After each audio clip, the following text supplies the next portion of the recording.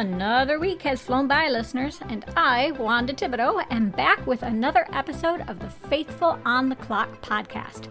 Our goal with the show is always to get your work and faith aligned. So today, I want to talk about finding a great mentor. You know, somebody who can guide you, support you, that can make such a big difference in how you approach your job, your career, even your time at home. So let's not waste any time here. Here we go.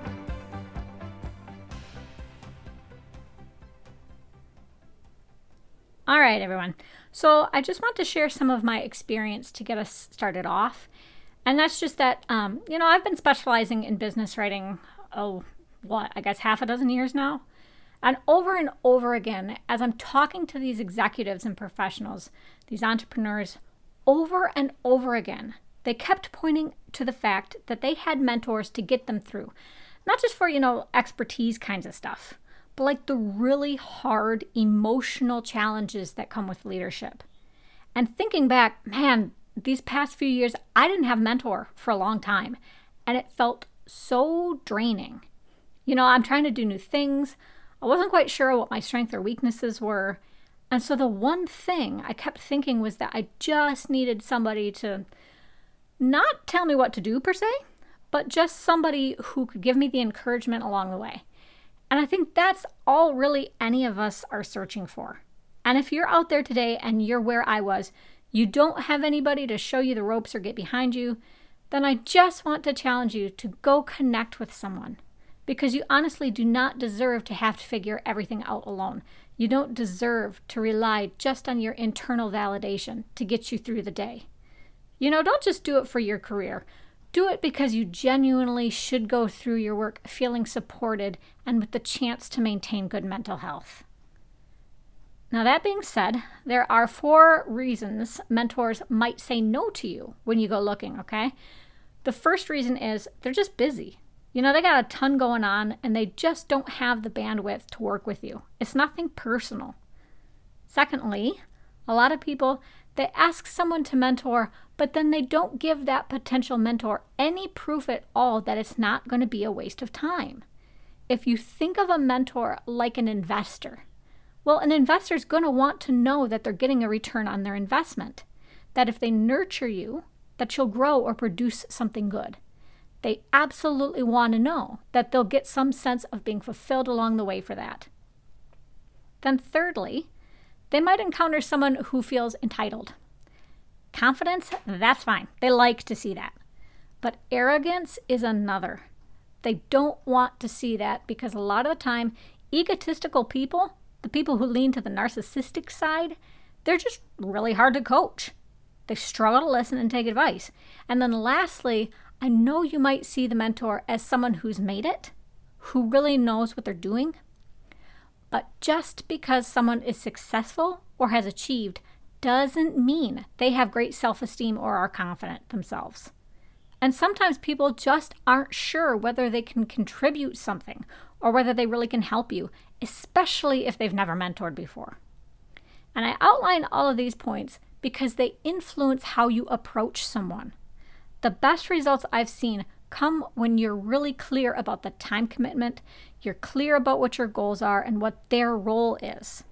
It pays off if you approach a potential mentor with a little bit of humility and respect, and you tell them exactly why they're the right person for the job.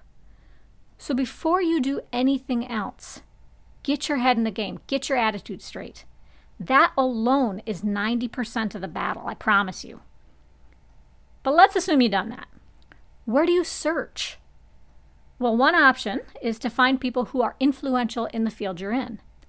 You can find those kinds of people from books or papers you read, or just by networking a little through social media. We usually like trying to make those connections because we know the person's knowledgeable and that they probably can propel us fast.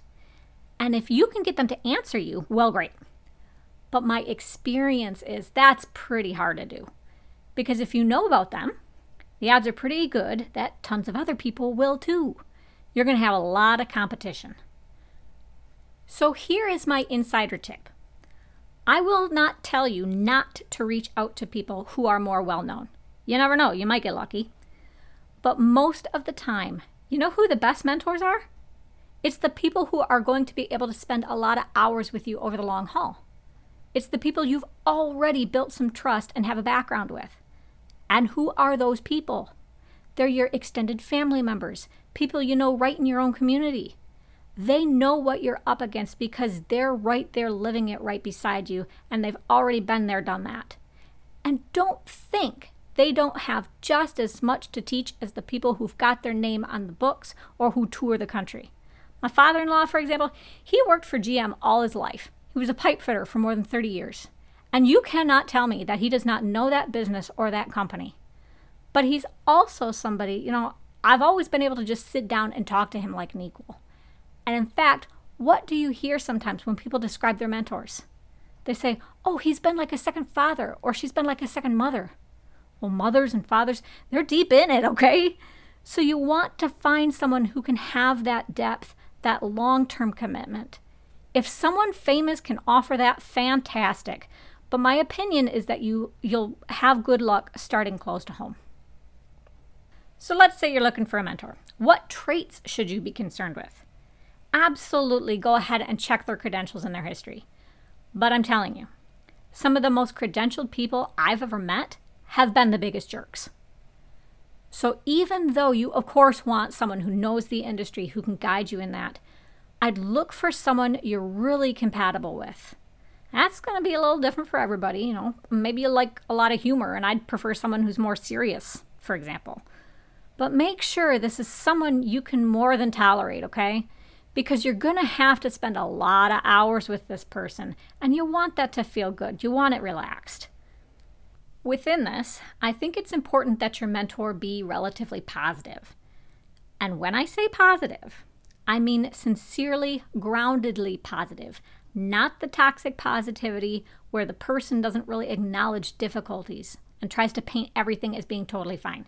They have to be realistic, but also have faith in you and the ability for things to succeed. And then look at their behavior to see if they have genuine integrity. Because this person, remember, they're not just guiding you in processes or information. They're guiding you on how to be as a human being. And the saying goes, you become the company you keep. 1 Corinthians 15 verse 33 says, do not be misled. Bad company corrupts good character. So then what are some signs of integrity that are easy to spot? People with integrity, they demonstrate a lot of what a virtuous Christian should be. They tell the truth instead of lying. They're really clear in what they say. They can learn humbly instead of being defensive. They can apologize and take accountability if they screw up. And you should see them being consistent in what they do and say, too. They're not just wishy-washy or unreliable. They don't brag.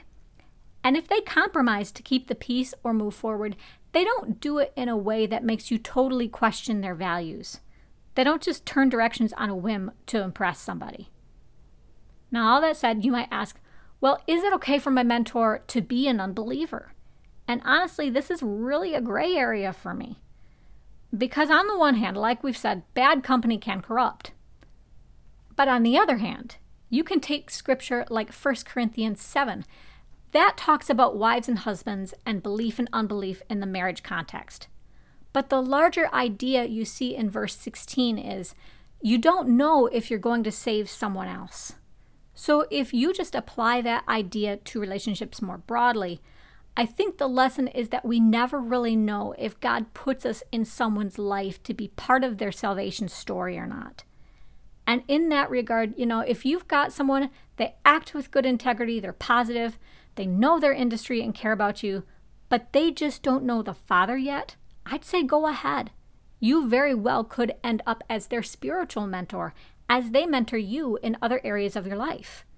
That's just a demonstration, relationships, they're supposed to be reciprocal like that. Or at least I think they should be. But I do think it would be fantastic if you had someone who really can support you spiritually too, because that ties into so much of life. That to me would be the ideal. The next thing is, it is 100% fine to have multiple mentors at the same time. It is truly a rare thing for one person to be everything to somebody. Nobody's perfect. And I think it's healthier if you're getting lots of good perspectives and support from lots of different directions. So if you're looking to ask someone to mentor you and they're a little weak somewhere, don't worry about it. Just go ahead and find another person who can fill that gap for you. To close this off, I just want to tell you, please do not be intimidated. Even if you're sending out that email or making a call to someone with really heavy clout, they are just a person the same as you. And just like I've heard leaders say they need mentors, I've heard the mentors say they want to mentor. They want to give back. They want to feel like they're doing something meaningful by passing on what they've learned or helping someone discover what they can do. Especially if they're at the top. They've already got the money, the fame, or whatever, but that's when that deeper need to leave a real legacy kicks in, and people really get serious about wanting to make a difference one-on-one with people. So just be honest, be transparent, and remember that everybody puts their pants on one leg at a time. You will be just fine. Let's go ahead and close out with a prayer. Lord, there's no better mentor than you. But we also know we're designed to get some help from each other along the way. So for the people out there who don't have anyone to lean on yet, I pray that you'll bring them someone, or even more than one someone, into their life who can make a difference.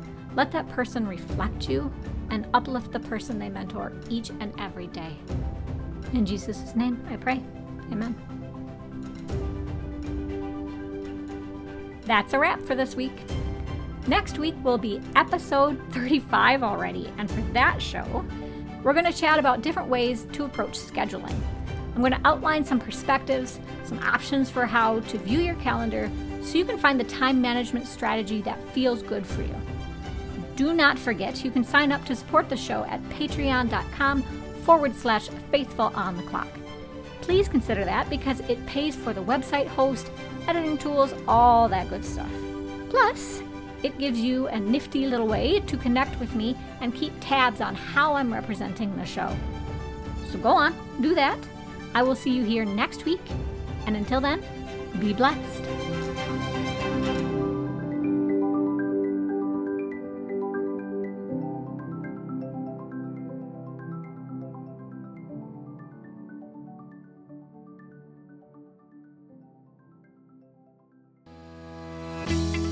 Like what you heard and want even more great Christian business content?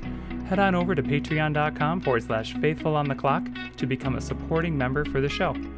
You'll get access to options like early episode access, bonus episodes, videos, Bible studies, curated articles, and more in a tier plan that's right for you. Show your support for this podcast, and remember, enormous change can start with you.